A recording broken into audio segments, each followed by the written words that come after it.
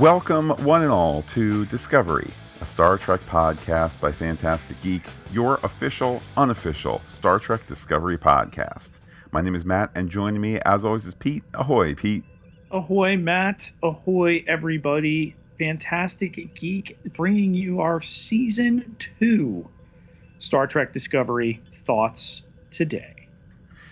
Indeed, Pete, looking here at this overall Red Angel arc, if you told me at the end of last season that they were going to abandon the structure of the first season, which was kind of a clearly delineated first part, and then what felt to be a clearly delineated second part, but they were two halves of a larger story, although each was its own separate half, I would have said no, stick with that.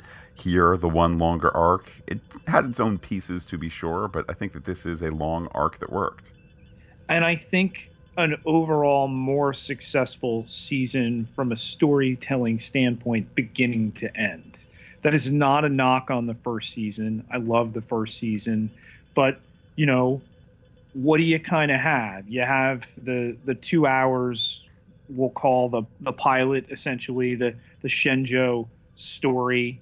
Then you've got Burnham becoming integrated into Discovery. Matt, that we don't step aboard the titular vessel of the series until episode 3 makes it its own thing uniquely there.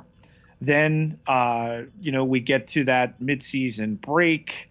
Then they're in the mirror universe. Then they get back. Then they tie it all up. And though we didn't get 15 episodes as we did in the first season to get the 2-part finale that we got in season 2 to get 14, that we're now 29 episodes into this series, when a lot of shows on this level might only give you 10 episodes in a season. We've almost kind of gotten 3 seasons worth of material in 2 seasons. And I'll add to it, yes, the official episode count is at 29 for the 14-episode second season. But to me, lump the short treks together how you want, and certainly watch them before you start season 2. But to me, while together they do not form an episode with a 48-minute story arc to them, you know, there's your 15th episode, however you want to cut the cake. Is it a less expensive outing than a regular episode?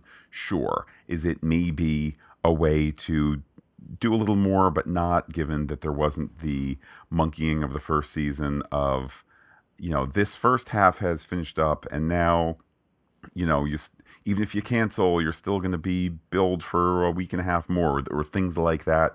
I don't know. Maybe. I think you and I both are increasingly moving away from, oh, CBS All Access, you're terrible, to CBS All Access, you are a thing that we put up with to get Star Trek and watch some Twilight Zone and the other shows.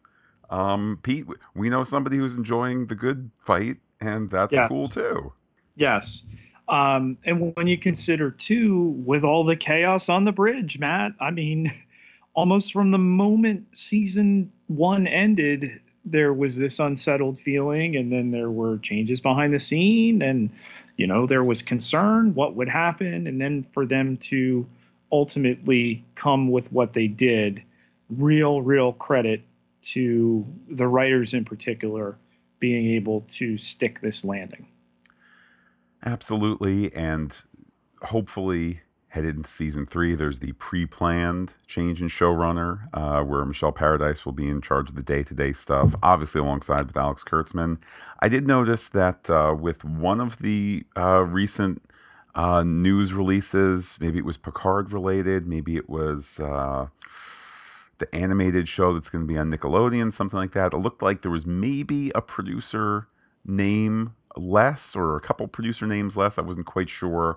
Again, also, you know, it wasn't focusing on here's who's running everything. It was kind of announcing, I think it was that animated show for Nickelodeon. But, you know, could there be behind the scenes stuff again? Pete, we'll worry about that for our season 3 Chaos on the Bridge Redux again. Let's not have one.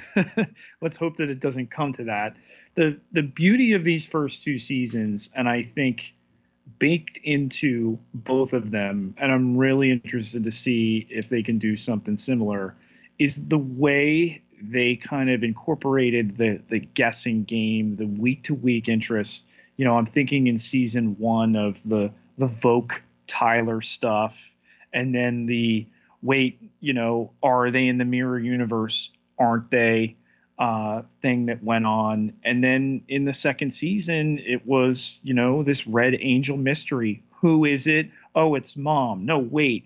One of them was Mom, the other one was Burnham. I just love that they've incorporated that. You think of all the dialogue, Matt, you and I have had on social media with people in the 2 years of Star Trek Discovery and the interest into these mysteries that they've built in. I think it's been really smartly done. And I think that this is one of the few shows that consciously is trying to put that guessing game in there without turning it into a constant search for clues. I really, really love Westworld, but I think the second season didn't hold up quite as much, in part because we kind of knew what the rules of the show's game was, if you will. Like, we kind of knew what we could explore and what we couldn't, and things of that sort, and that there could be time jumps, etc., etc. And while I don't think Discovery is constructed to that degree of, oh man, we are going to put clues in there and we're going to have little details, and did you follow the labels on the can Dolores drops? If so, you're smarter than the other people. I don't think Discovery goes to quite those lengths. And I think it's to the credit of the show where you can say, it is weird that we didn't see Voke again.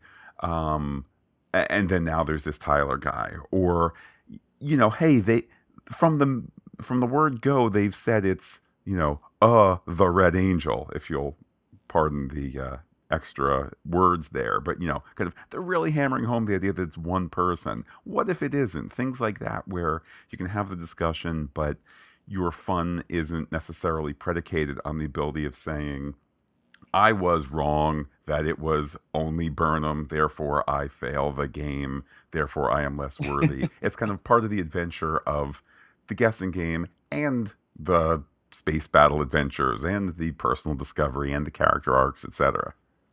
And after we evaluate that season-long Red Angel mystery story, which has now wound them up in the 32nd, right? Century? 32nd, 33rd, Pete. At a certain point, mileage, the mileage doesn't count. It's so far in the future. 930 years. We know that it's 930 935,600 minutes. Is it all connected? I don't know.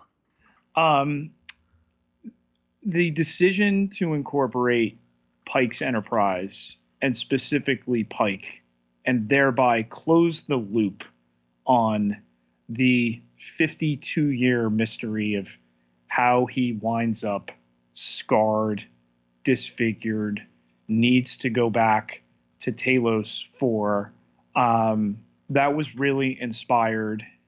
And again, for the naysayers, it's just another wonderful thing they miss out on.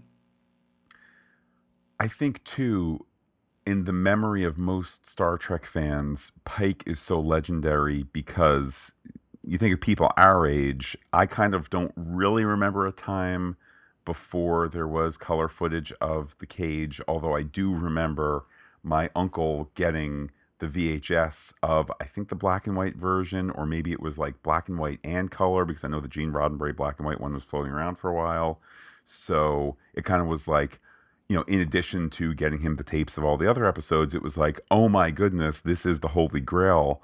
And I think there's problems with that first pilot, but when you get new Star Trek in the late 80s or early 90s, new Star Trek from the 60s, no less, it becomes this sweet, sweet wine where you're not going to judge it too harshly, particularly in view of it not being, it not being a successful pilot and there needing to be tweaks with more action, more adventure, etc.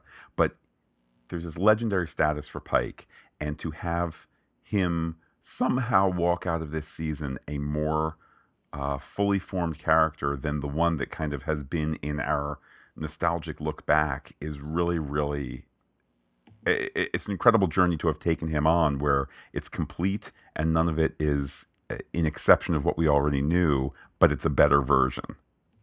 Anson Mount absolutely knocked it out of the park.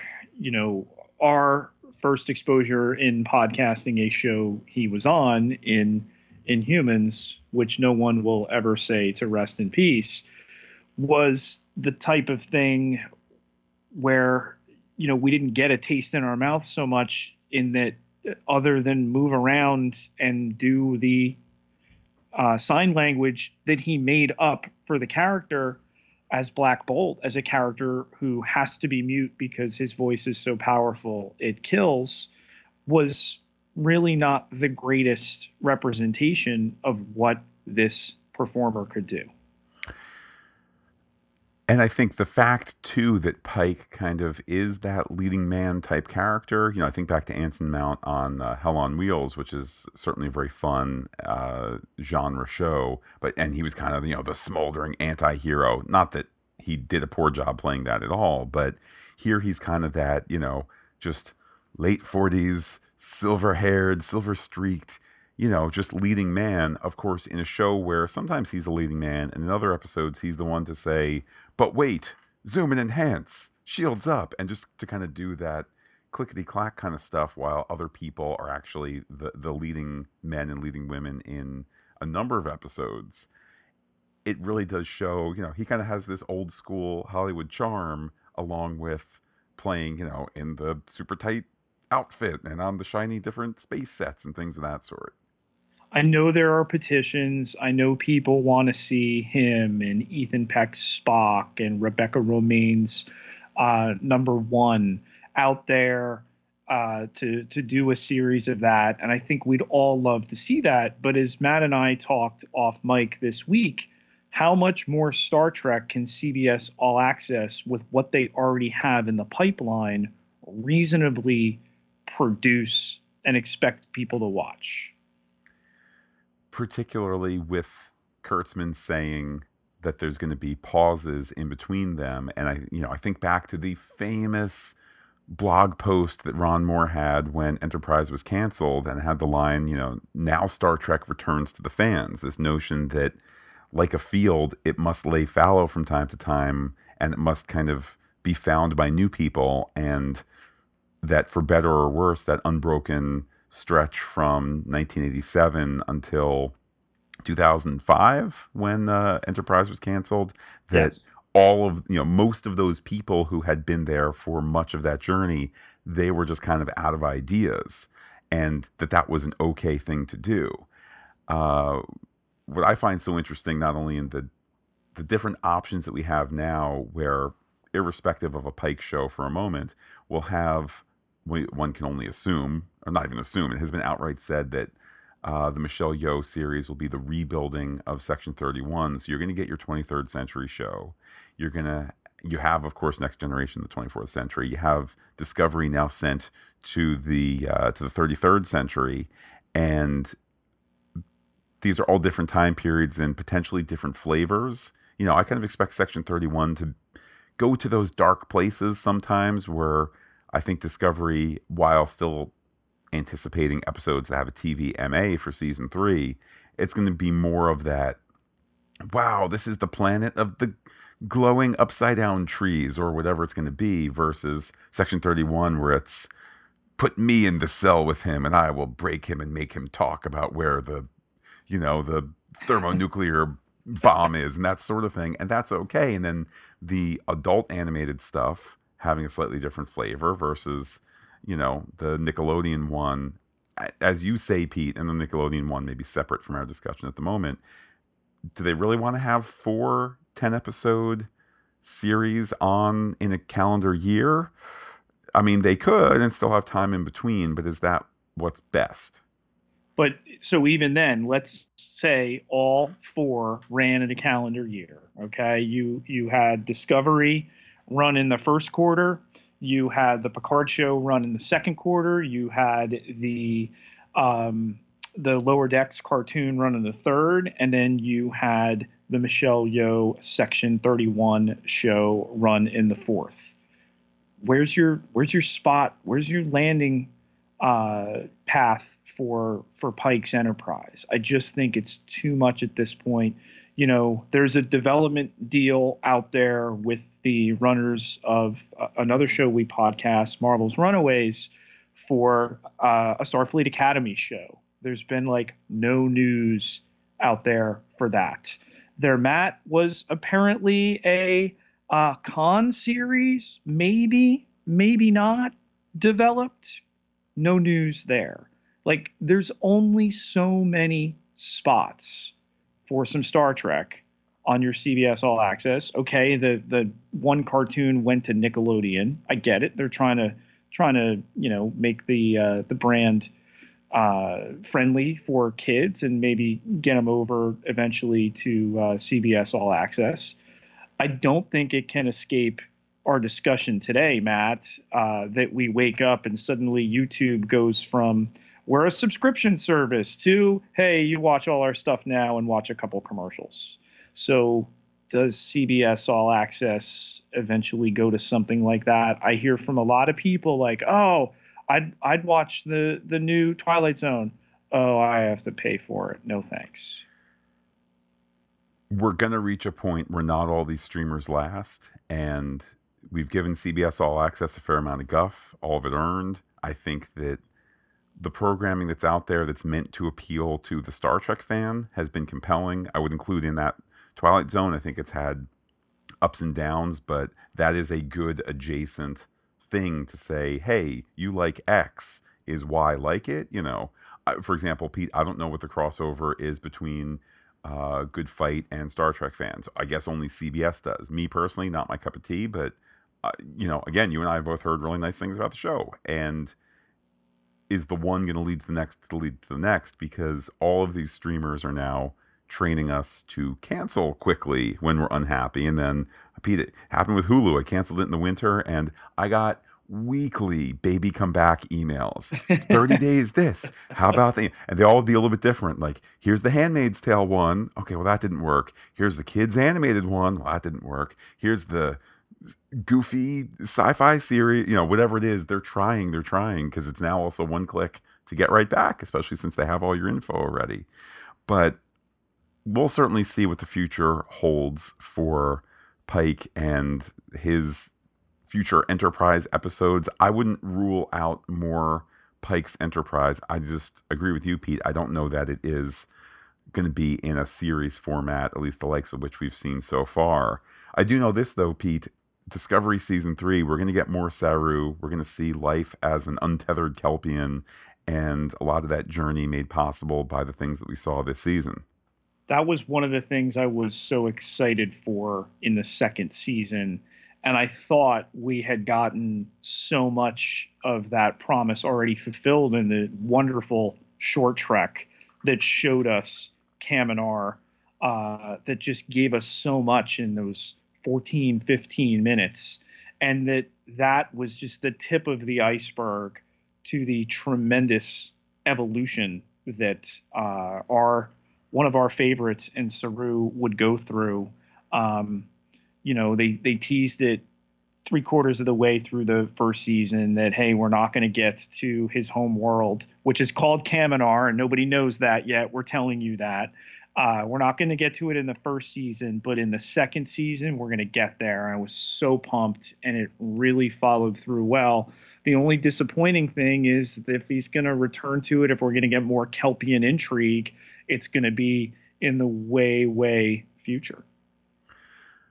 I think there is, for better or worse, there's this instinct, even among we really secure Discovery fans, where you've liked all these episodes and, there hasn't been major... It's not like the Battlestar Galactica episode where, like, Lee is in a leather coat beating people up or whatever, that kind of notorious... I think it's a second half of season 2 episode that, like, even Ron Moore was like, yeah, it just didn't work. Sorry, this is an episode, my bad. We screwed up. It wasn't very good. I would say that there's been none of that for Discovery, but I think that we still have this default instinct that harkens back, maybe not directly, but I think in our instincts it's captured by that very first Discovery panel, which of course we were at a Repop event in New York, where the woman said, "Please don't screw this up." And I think that there's sometimes still is that fear.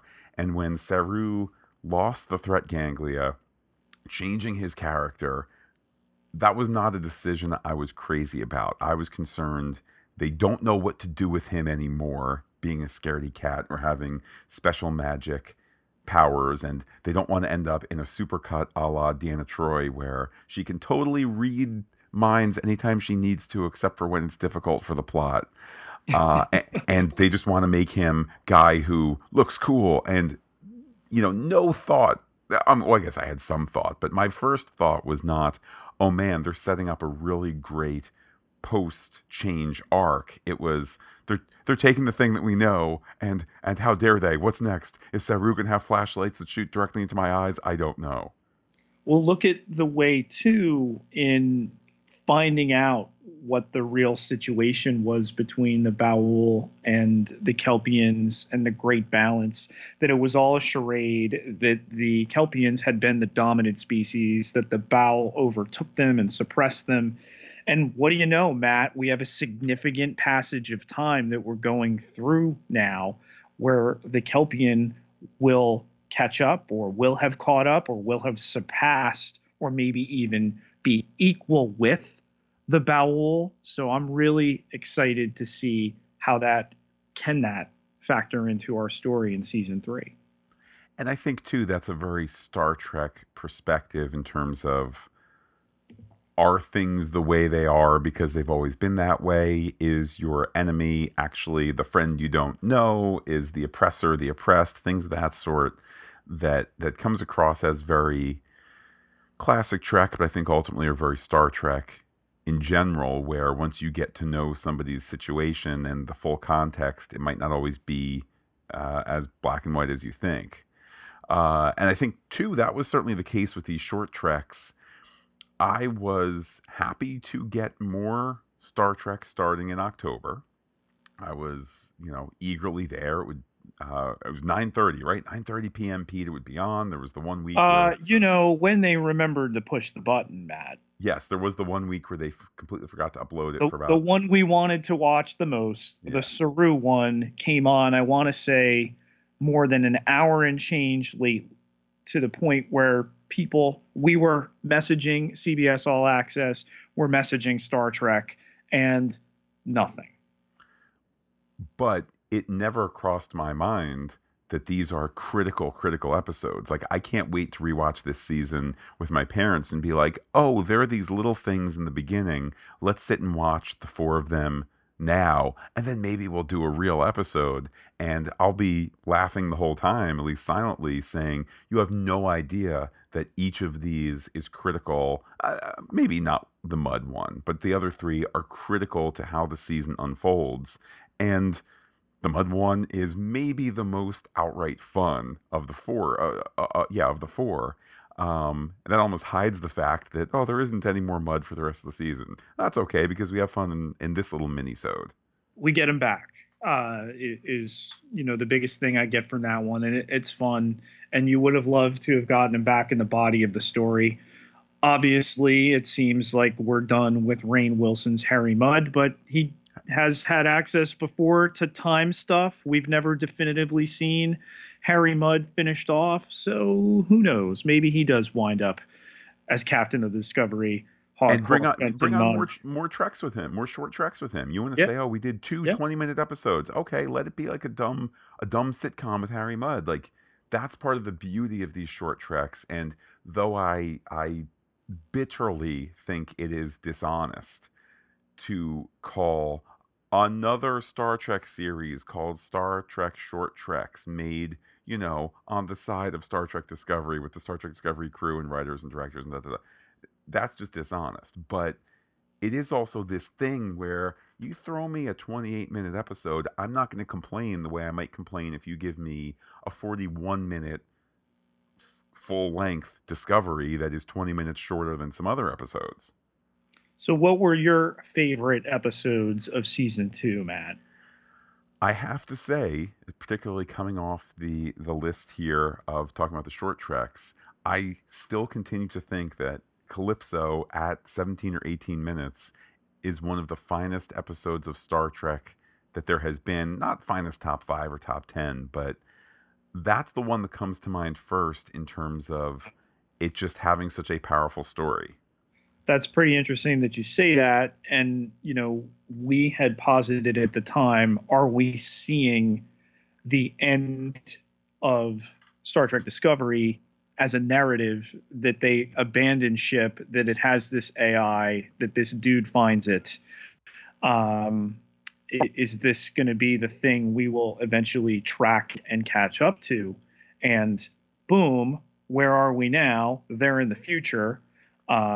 Will some of the elements that come up, I know, Matt, there's been some discussion, particularly on Twitter, the antagonistic force that the protagonist is fleeing is believed might be an evil, dark Federation, might not be, whatever they're going to play around with.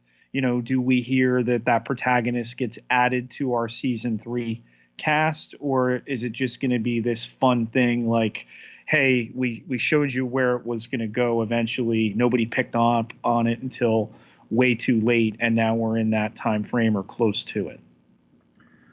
Great points there, and I'll add to the list too the season 2 premiere Brother, written by Ted Sullivan and the no longer with the show Berg and Harberts. It does such a great job of setting up the season, setting up the red signal, getting us to the USS Hiawatha, getting Jet Reno going. It's a very, very classic small C Star Trek kind of episode in terms of, a mission and a captain and beaming out, and so, the effect sequence where they're in the suits is a fantastic moment, and another great outing there by Ted Sullivan and company. I wholeheartedly agree with you. It's funny, you were a little more down on that episode than I was.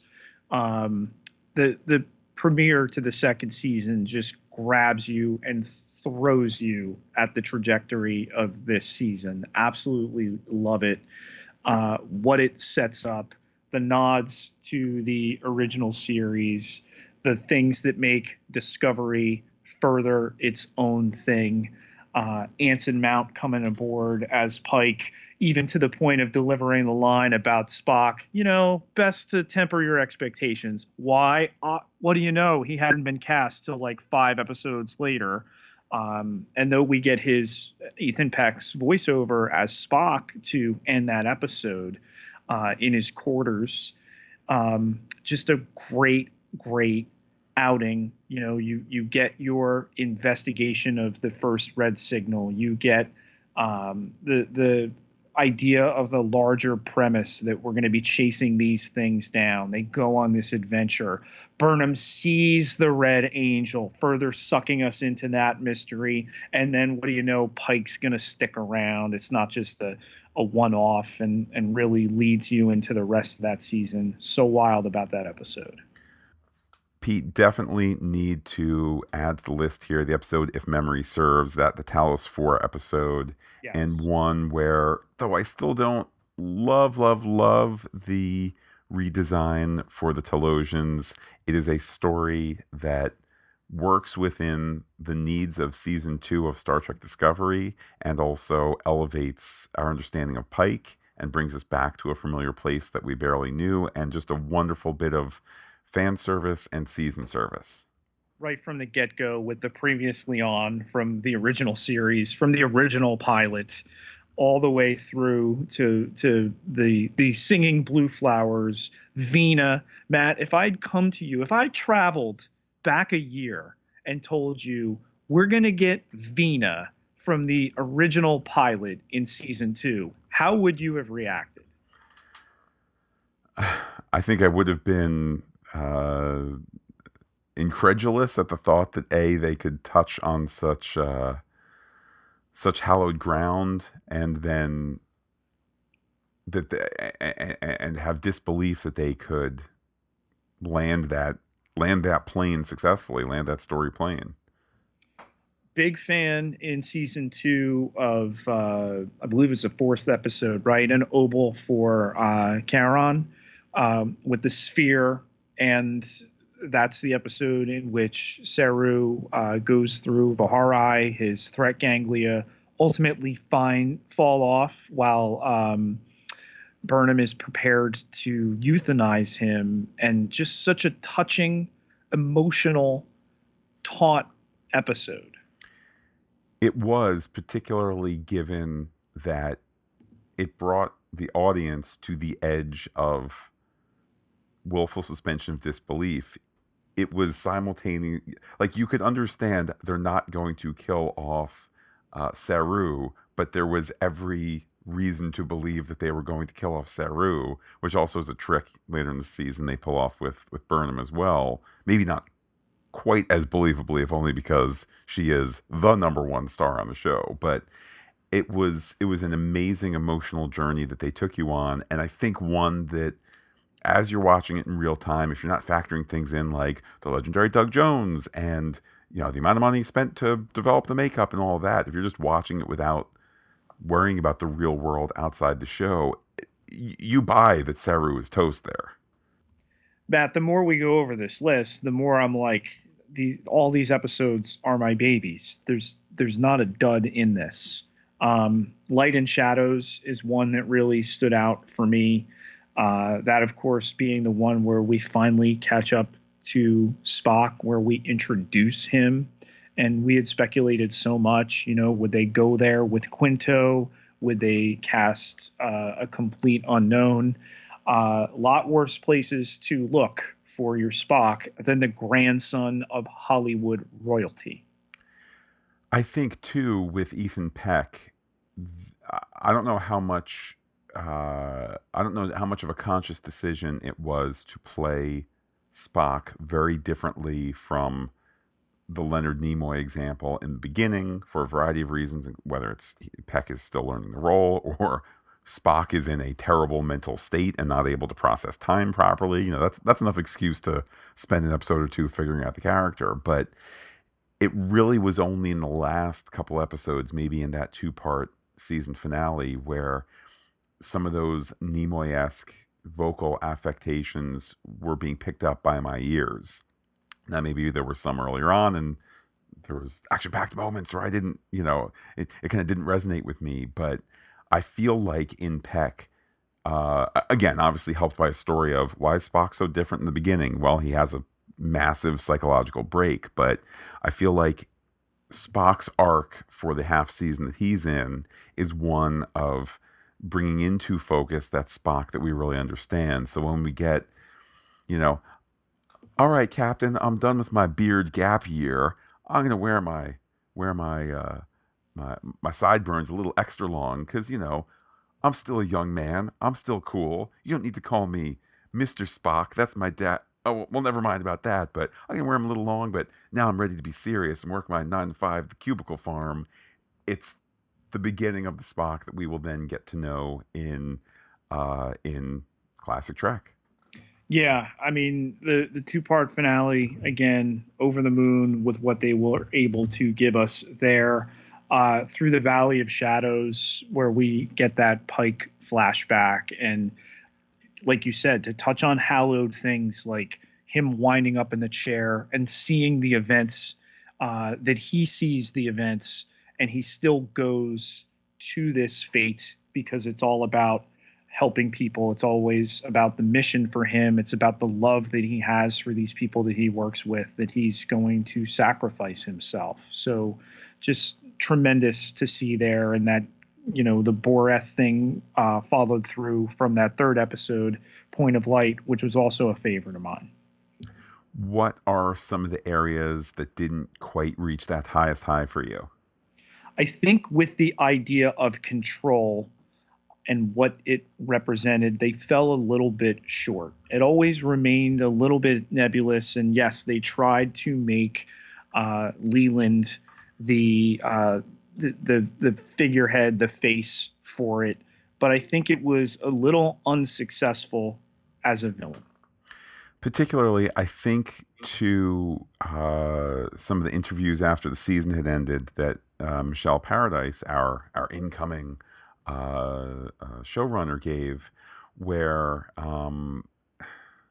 it's like, Oh, it never even occurred to us that this could be something Borg-like. And it was like, look, you don't need to give the Borg origin story, and we certainly have discussed the whole timey-wimey nature of Borg stuff in previous podcasts, but that's fine. Like you every single robot thing ever doesn't need to be proto Borg in this, proto series. But to kind of say, yeah, we never even thought of those other robot guys. It just comes across as disingenuous at best or worst and woefully ignorant at the other end of best or worst. I'm not quite sure. Um, and that makes me a little nervous because I think the control stuff in general was really compelling. Particularly, look, Discovery is a show. If you're going to start with the premise that it's 10 years before Kirk and Spock, but we're going to do updated, TV stuff, including TV effects, Control was a nice way to generate big giant Star Wars space battle, except we already fought the Klingons and we can't use the Romulans and we can't have a civil war in the Federation, but we can get a big giant space robot army to fight in a big two-part climactic conclusion. So the audience will give you that much. To claim I don't really know about Borg stuff, just say from the the word go, this is not the Borg, it's just some other robot thing that we're presenting. Okay, that's fine. And I think what it did was expose that a lot of people didn't realize the Borg had been dealt with. Yes, they were time traveling Borg. They went back to Enterprise's time frame, but they reached out to the Borg of that time frame. So the Borg had already been established that they were around in existence.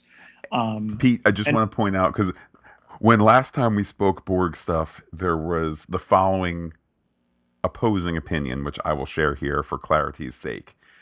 There are people who say, but that signal sent by the Borg was sent because of the stuff that we saw in the Next Generation movie. So if this is the first time through the timeline before Picard and crew have gone back, then that signal doesn't get sent, where maybe it activates the Borg that are already out there, or maybe it is received by the Borg that are going to be there in 350 years.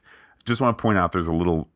I'm with you. That's my understanding. But Pete, I want to speak for the people who disagree, too. All views are welcome. IDIC, etc. I don't see how it works out. And without the ability to take our listeners over to the whiteboard, Matt, I'm fairly confident in that if Borg went back to that time frame of Enterprise, they traveled back in time and then they left Earth and contacted other Borg, and Phlox even talks about having heard other voices that they were speaking to. They're speaking to pre-existing Borg that were already there pre-Discovery. But it's neither here nor there. Thank goodness. I'm glad Control wasn't the origin of the Borg, because I don't think we get back to the C-3PO syndrome when everybody is made by or knows everybody else in this massive universe. The only other issue I had that didn't work so well in season 2, I really kind of want a little bit more of the mission of the week vibe that we get in an episode like New Eden, where we beam down, a signal leads us there, we beam down, the exploration. And I hope that with season 3 and getting thrust forward so far, that they can resume that. I'm a little worried that they're going to be either a Curiosity as the oldest ship they've ever seen functional, or the Federation is gone and they are the Federation and they've got to, reestablish it. I'm worried we're not going to get that week to week exploration. I think that Discovery's basic mode is to not do those episodic stories, and I agree. I wish there was that kind of self-contained thing. I still probably, of all of these episodes, my favorite is probably still the second Harry Mudd one from the first season in terms of with the time loops and all I that, would agree. I would agree. because it is self-contained and it is this little gem that you can rewatch without being like, oh right, there's already been only two hints about Leland's eyes and whatnot, and that's where we're up to with that storyline. We live in this serialized storytelling world now with everything on TV. Heck, Pete, even with the movies. I don't know if you heard, there was this movie that came out in the last week or two that is like the continuation of a whole bunch of other movies, and it appears to be doing all right at the box office. But yeah, maybe that's something that they put into the mix there. Even, for all the praise that there is for the short treks, to kind of know that the next time we watch a short trek, is it doing double duty to be both a really great 12-minute nugget Right. and telling us things that help save the day in the season finale? I don't know. Are people going to feel let down if it doesn't? That we've established this precedent is going to be pretty interesting to see.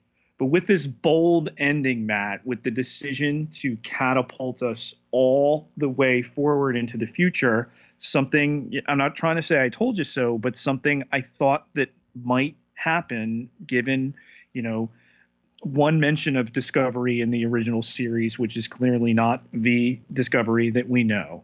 No mention ever of Burnham. With all the belly that went on about canon.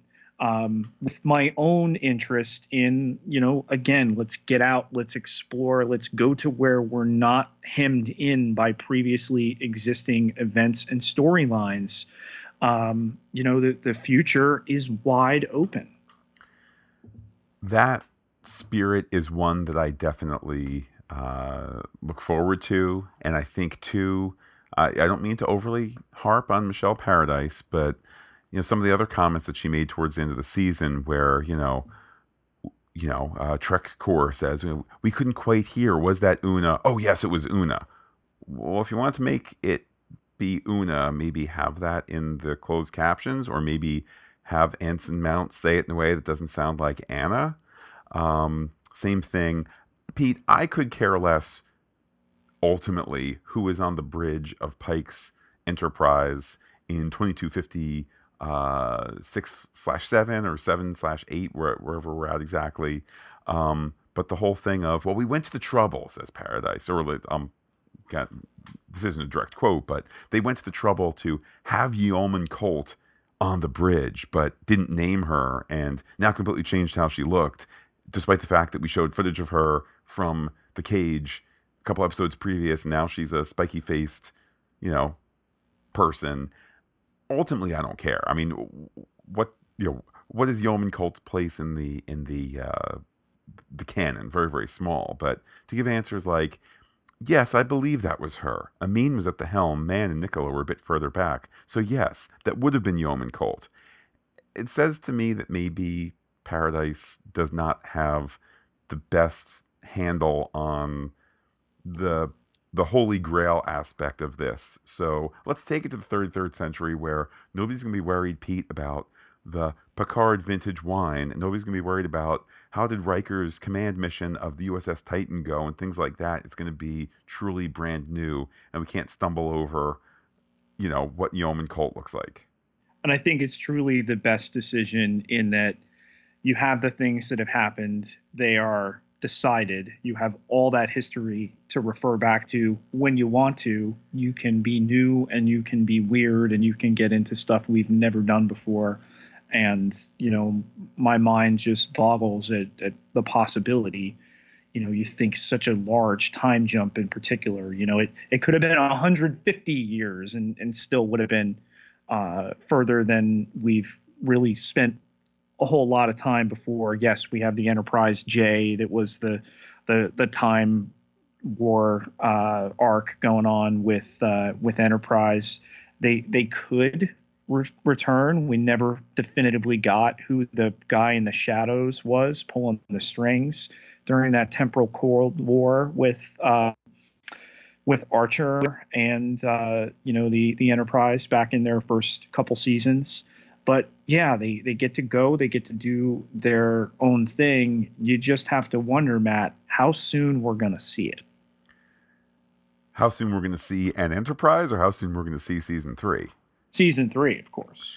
Well, I know that Wilson Cruz just in the last week had tweeted, I think he was going to be appearing on stage, or it was to support. He was going to be in the audience at a show to support somebody on stage, something like that. But the comment was like, whatever the event is going to be, it's in the next 2 weeks. And his tweet was, "Hey, LA people, come out and see this before I leave town for Toronto for Discovery." So I don't know if that means, to go do costume fittings and to go do read throughs and to go get to know some new sets or whatever it is, but I don't know what the lead in is. I can't imagine that they have the actors show up 6 weeks ahead of time so that they can do, Matrix style kung fu lessons or anything like that.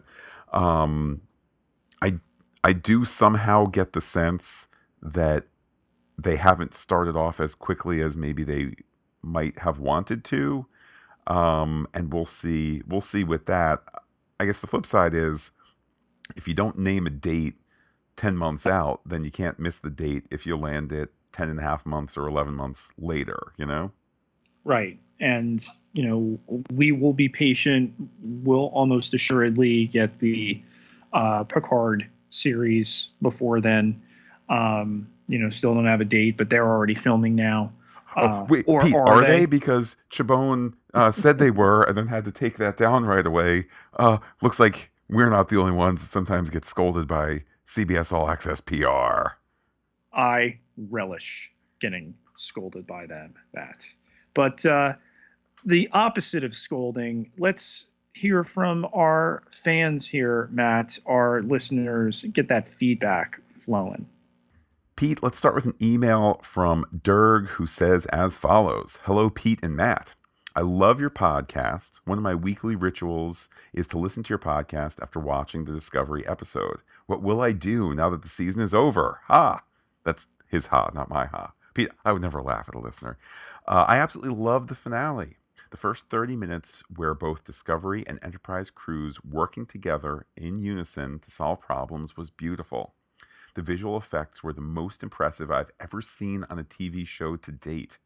Every single character played an important role in reversing what looked like a hopeless encounter against Control.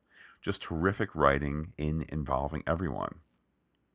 My one negative comment would be the scene with Michael and Spock taking too much time just to draw tears from viewers while Enterprise and Discovery are battling a dire fight while taking heavy fire in the background. I kept saying, "Come on, Spock, come on, Michael, stop talking and get on with it." I am talking about the second part of their scene together. The first part, in the first half hour where Spock figures out, in the first half hour where Spock figures out why the interface is not working, was great. I also did not understand why Cornwell could not be beamed off since she manually closed the blast door. Back to the good. Again, visuals. Wow, Michael's fight in the suit with others cocooning her, the space battle scenes, the zero-gravity fight with Georgiou, Nan, and Leland, so many.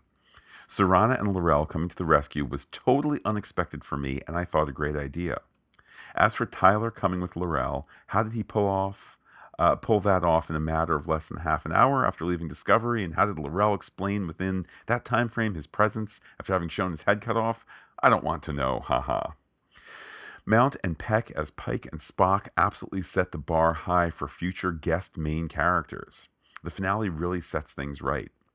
I felt there had been a drop in storytelling in the last few episodes after 8 or 9 episodes of excellent storytelling. My favorite episodes until this one were all from the earlier episodes. If memory serves, New Eden, The Sound of Thunder, Brother, and Project Daedalus. It also helped that these had longer run times, 50 minutes or more, giving the narrative room to breathe. But Such Sweet Sorrow Part 2 was over an hour, propels Season 2 to new heights. Much more coherent narrative this season than Season 1, and that is not to say I did not like Season 1. My humble wishes for Season 3. Let's please now have Discovery build its own adventures with its own crew, preferably with its own new captain, although not sure how that would take place if they are stuck in the future. Get Detmer, Owo, Bryce, Reese more involved in the storylines. Give them more active roles and develop their characters. They got some this season, but not nearly enough, although it was better than season 1, during which they got none.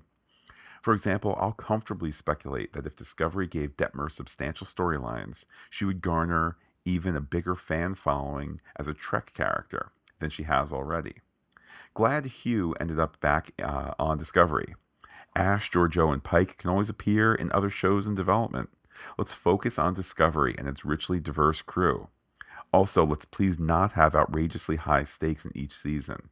End of all sentient life forms, or destruction of all life as we know it, need not be the stakes every season. And will there be an explanation to why there is no chief engineer on Discovery? I'm fine if there isn't any, because at this point, saying there is one would sound bizarre with Stamets and Tilly handling every major engineering-related emergency. But some explanation briefly thrown in somewhere would be nice. Or how about Jet Reno taking on the added responsibility? Pete, I think Durg is onto something there. I think he's onto it as well. Back to Durg's words here. Having said all this, Discovery Season 2 was one of the best Season 2 entries of any Trek series. I was tuned in and entertained all the way through, and I feel like the season also provided a good fill for the time period preceding the original series. I really would love to see Discovery go at least 5 seasons. There is so much to be accomplished here. And one more time, thanks for a great podcast. I listen with pleasure every week. Can't wait to hear this one. Pete, that's from Durg, who leaves his Twitter, which is Mark, A-L-I-A-N, Durg. So MarkAliandurg. Pete, your thoughts from Durg's wisdom. Well, first off, thank you so much for that thoughtful email, Durg, which sounds like somebody saying Doug and saying Durg. But there you go. Yeah, I would agree with almost every point that you made.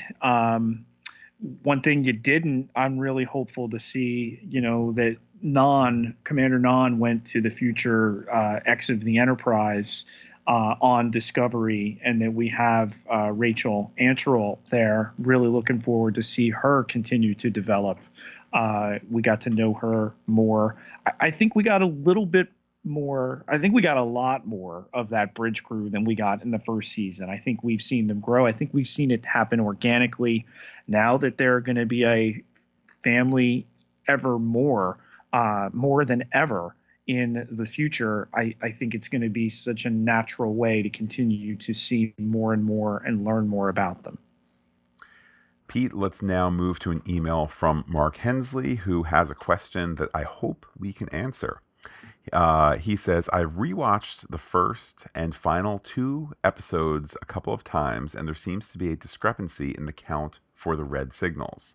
The first episode stated there are 7 signals, and over the season, Discovery investigates 5 of those signals. 1, the asteroid / USS Hiawatha. 2, Terra Elysium. 3, Kaminar. 4, Borath. 5, Zahia. 6, ? And 7, the final signal. I placed the signal at the end of Season 7 as number 7 because that is what was displayed on screen. See Attachment 1, where he has sent a picture of that. I originally thought that the missing signal was when Burnham led Discovery through the wormhole, but isn't this the Zahia signal? Some of the signals actually appear to occur after they appeared. Timey-wimey stuff, I'm sure. Or were there 2 signals at Zahia? The initial map shown at the end of Brother, when Burnham was in Spock's quarters, clearly showing 7 distinct signals spread throughout the galaxy. The closest would be the 5-6 pairing. However, one of those should be the final signal, at least based on the position displayed on the Enterprise screen at the end of Such Sweet Sorrow Part 2. Did I miss something, or more likely, do you think it was just a miss in the writer's room? Your thoughts, Pete? I don't think it was a miss. Consider, too, that Burnham's signal that is leading Discovery, they're traveling at ridiculous speeds. They're traveling through the wormhole. They're traveling through time. So, can we suppose it's the closest to Zahia, but far enough away that it's its own thing? That was indeed the 6th signal. Pete, let's now listen to a voicemail from JT Atkins. Guys, JT Atkins here. Okay, so Discovery is now the ship who must not be named, as well as her crew is the crew who must not be named. Tyler's the head of Section 31. What if the new Section 31 series is Star Trek Discovery Section 31? Huh? After all, they've got Georgiou with them, and she's in the Section 31 series, right? So what's that mean? More adventure, obviously. Does that mean also that Pike's Enterprise gets a season or two? I mean, sure, it can't go on forever, but it can go on for a while, right? I don't have my timelines down perfectly. But anyway, what an amazing season finale. What surprising futures there must be. Looking forward to more. Pete, I think JT here, he gets to the central hot potato question. How is there a Georgiou Section 31 show that Kurtzman has repeatedly said, is the rebuilding of Section 31 into something that is more stealth, something that ends up at the Deep Space Nine version of it? How can that be when she's in the future? I know we've discussed the possibility of that Seventh Signal is sending Georgiou back to the 23rd century, but we are not guaranteed of that. JT proposing maybe that's Right. a show that takes place in the far off future. Yeah, that was the first thing that occurred to me when she went forward. But they can play around with it. We know that show is pitched. We know that Bo-Yeon Kim and Erica Lipholt are going to run it. We know that it is slotted to come on the air approximately 2021 after a third season of Discovery. So because she went with them to the future, she could, in theory, have adventures with them in this third season and then at some point get sent backwards. Next up, Pete, let's hear from Robert T. Frost on Facebook. Matt and Pete, now that's a finale. I give it a 3.5 out of 4 on the Twitter poll for the minor quibbles that were outlined by Fred. I felt the same thing when the torpedo detonated. How could the blast door protect Captain Pike? We don't know what kind of warhead the torpedo had, but the standard Federation torpedo is a photon torpedo, which has a matter/antimatter warhead. So I theorize that this torpedo was something special developed by Section 31.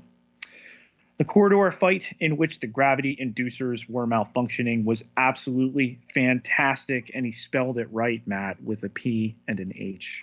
Yes. If anyone, we had nothing to do with that, sorry, but we'll take the credit and the association. If anyone would like to see how the physical special effect was shot, go to YouTube and search for Astaire Unwound HD, and Astaire is spelled Astaire. You'll see how the shot was done for the Fred Astaire ceiling dance in the movie Royal Wedding. I absolutely love the Enterprise bridge, the color, the console buttons, the navigators and science station view scanners. But what especially caught my attention was the background sound. All the beeps, boops, whistles, and alarms right from the original series. The Kelpians, are they rapidly progressing in their relationship with the Ba'ul, or have the oppressed become the oppressors and taken the Ba'ul technology? I admit I signed the petition to have Anson Mount stick around as Pike, but I signed it with the same fatalism I have when I put down my $2 for a Powerball ticket.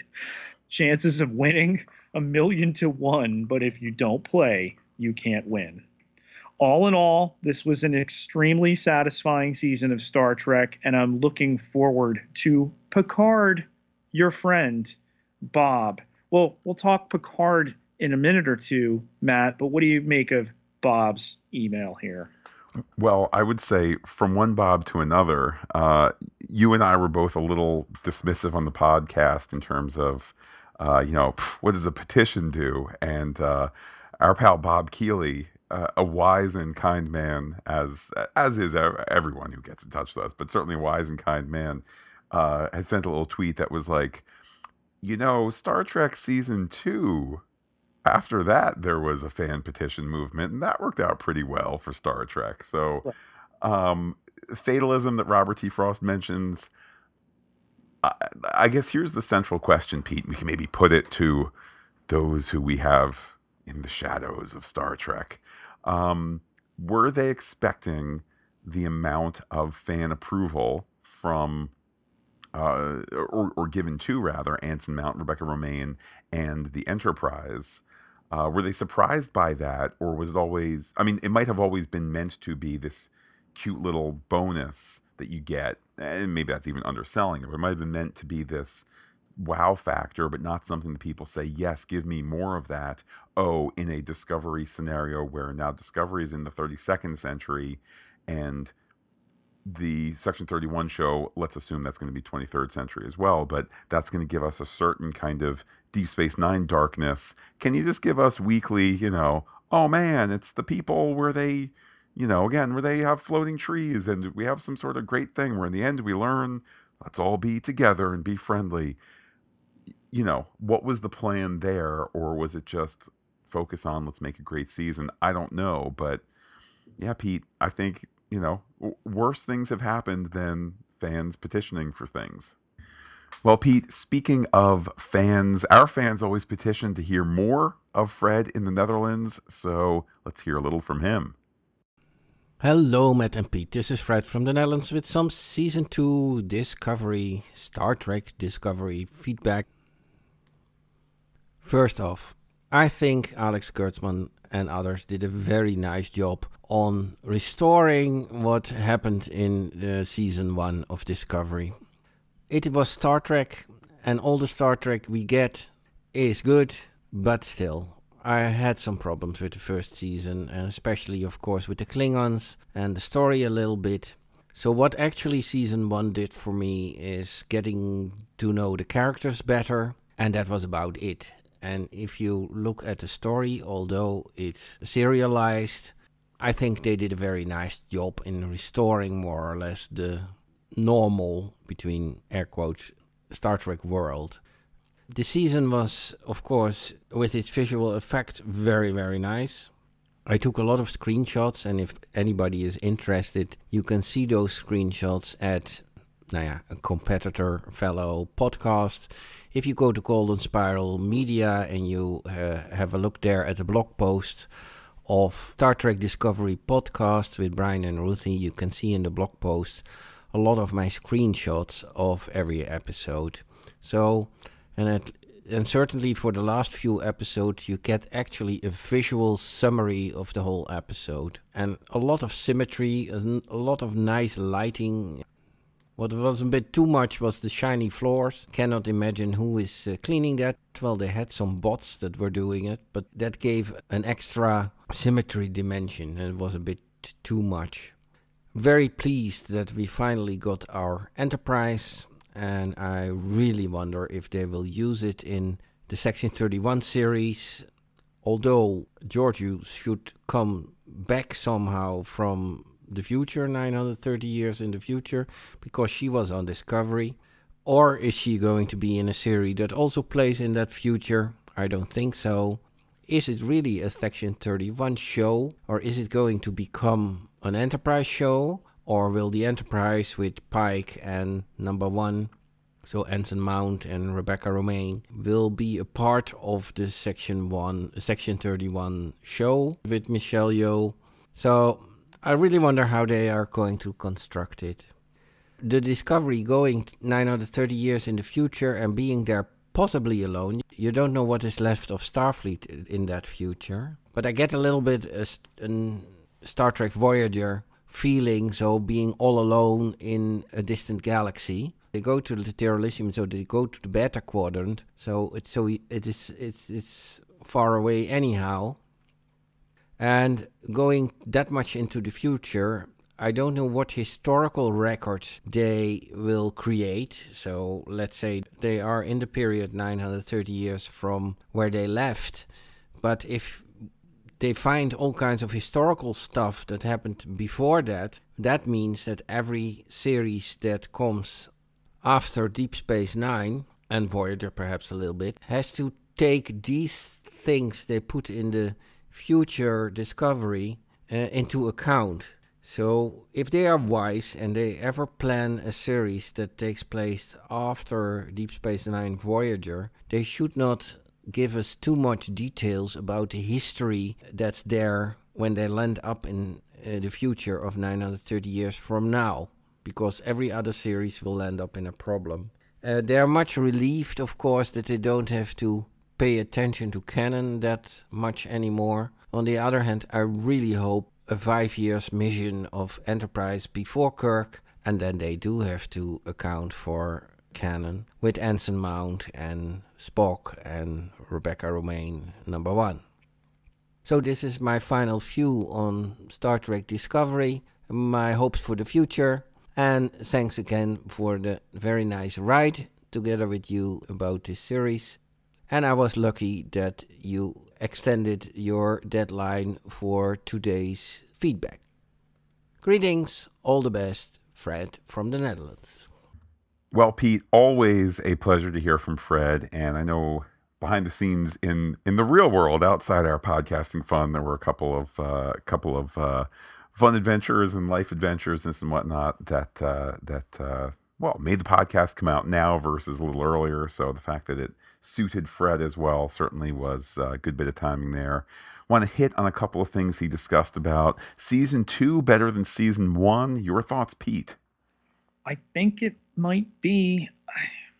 Again, you don't pick which of your children you love better if you have two. I don't have any, but I love them both for different things. The recency bias of season 2, I think, is a real thing. So I don't know if I can say it just yet. Something else that Fred brought up, this idea of, is there anyone out there in the 32nd century? Pete, we had the earlier feedback, let's not do a season where and all life will end unless we solve this. Maybe they get there and all life has ended. I don't know. But Fred asking that question reminded me of a tweet discussion I had come across and then got looped into, this on Twitter by Young, Y-U-N-G, Neocon. Pete, the bottom line being that he points out that the word Vidraish is, to use his words, the syncopated form of the word federation. I could not make sense of it. I said, can you just explain that? And he said, Vidraish is federation syncopated. Remove the E's and the end and day it. I think he means say it out loud. Then F-W-I-W. Pete, I must not be down on the text speak. Is that for... I don't know what FWIW means, but Asimov invented this technique in sci-fi. I think he means sci-fi. So I still don't quite understand how, if you take out the E and the N, how it becomes Vidraish. I will grant you that FDR is kind of like VDR, Federation, Vidray, something like that. Apparently, the writer of the episode, Michael Chabon, said, yes, this is what I had wanted to do here. So I'll take Chabon's word for it, and I guess young Neocon was right here in pointing that out, or in sharing that information that Chabon had gotten out there on the internet. But your thoughts, Pete, that it might have been the big bad Federation who were the baddies in Calypso? That would certainly provide an interesting idea going forward. I keep coming back to, how would a Federation in the future receive Discovery? Like, you'd want to put it in a museum, or they show up and no one's ever developed a spore drive and you have something more advanced than they have in the future. I really want to see it play out, Matt. Can we just fast forward to the 32nd century, where we've already watched this for like such a long time and been able to analyze it? Well, certainly, Pete, we need to take the coming months one day at a time. We can't go through with some sort of time warp bubble thing, nor do we have the necessary Pym particles or time suits or whatnot to go back in time, forward in time, etc. Certainly, we have other Star Trek to be talking about on the horizon, though. Yes. If you are on the lookout for another Star Trek podcast by Fantastic Geek, you might find one if you do a little digging. Yes, we officially now have on iTunes our Picard series podcast by Fantastic Geek. The name of that will change probably once the Picard series gets a title.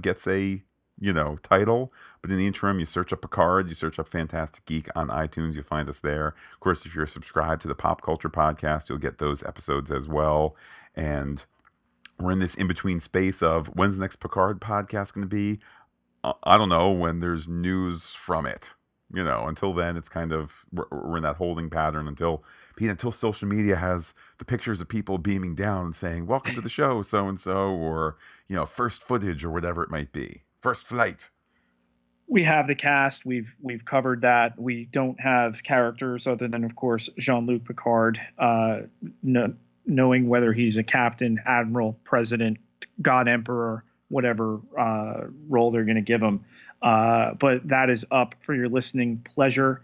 We have our Avengers Endgame extraordinaire extravaganza podcast, almost 2 hours of talk on the big movie there that's breaking all the box office records.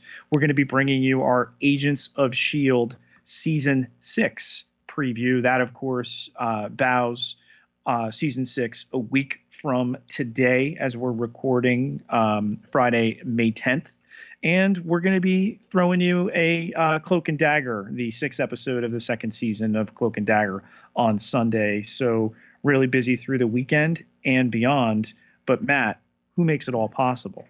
Pete, our patrons on patreon.com/fantasticgeek are the ones that help make it possible. They are our crew. They are our Detmers. They are our Owos. They are the Reese and the Bryce to us. And also, some goodies on there that don't end up other spots. So always a great time to head over to patreon.com/fantasticgeek. Absolutely. Could not do it without you. And everybody who contributes gets access to exclusive podcast content. So definitely stuff to check out there. Well, Pete, with that, we get to the end of Star Trek Discovery Season 2. Pete, we're not putting this feed in mothballs. We're not saying now you have to return to Space Dock to be decommissioned. We, of course, will update the Discovery feed when there is new Discovery news. I think probably, too, next time there's some Picard news, we'll hop on this feed as well and say, hey, don't forget, here's the latest in the Picard series. Here's the title. And now we're officially taking Picard news over to the other feed. But can't wait to talk more Discovery again. This is the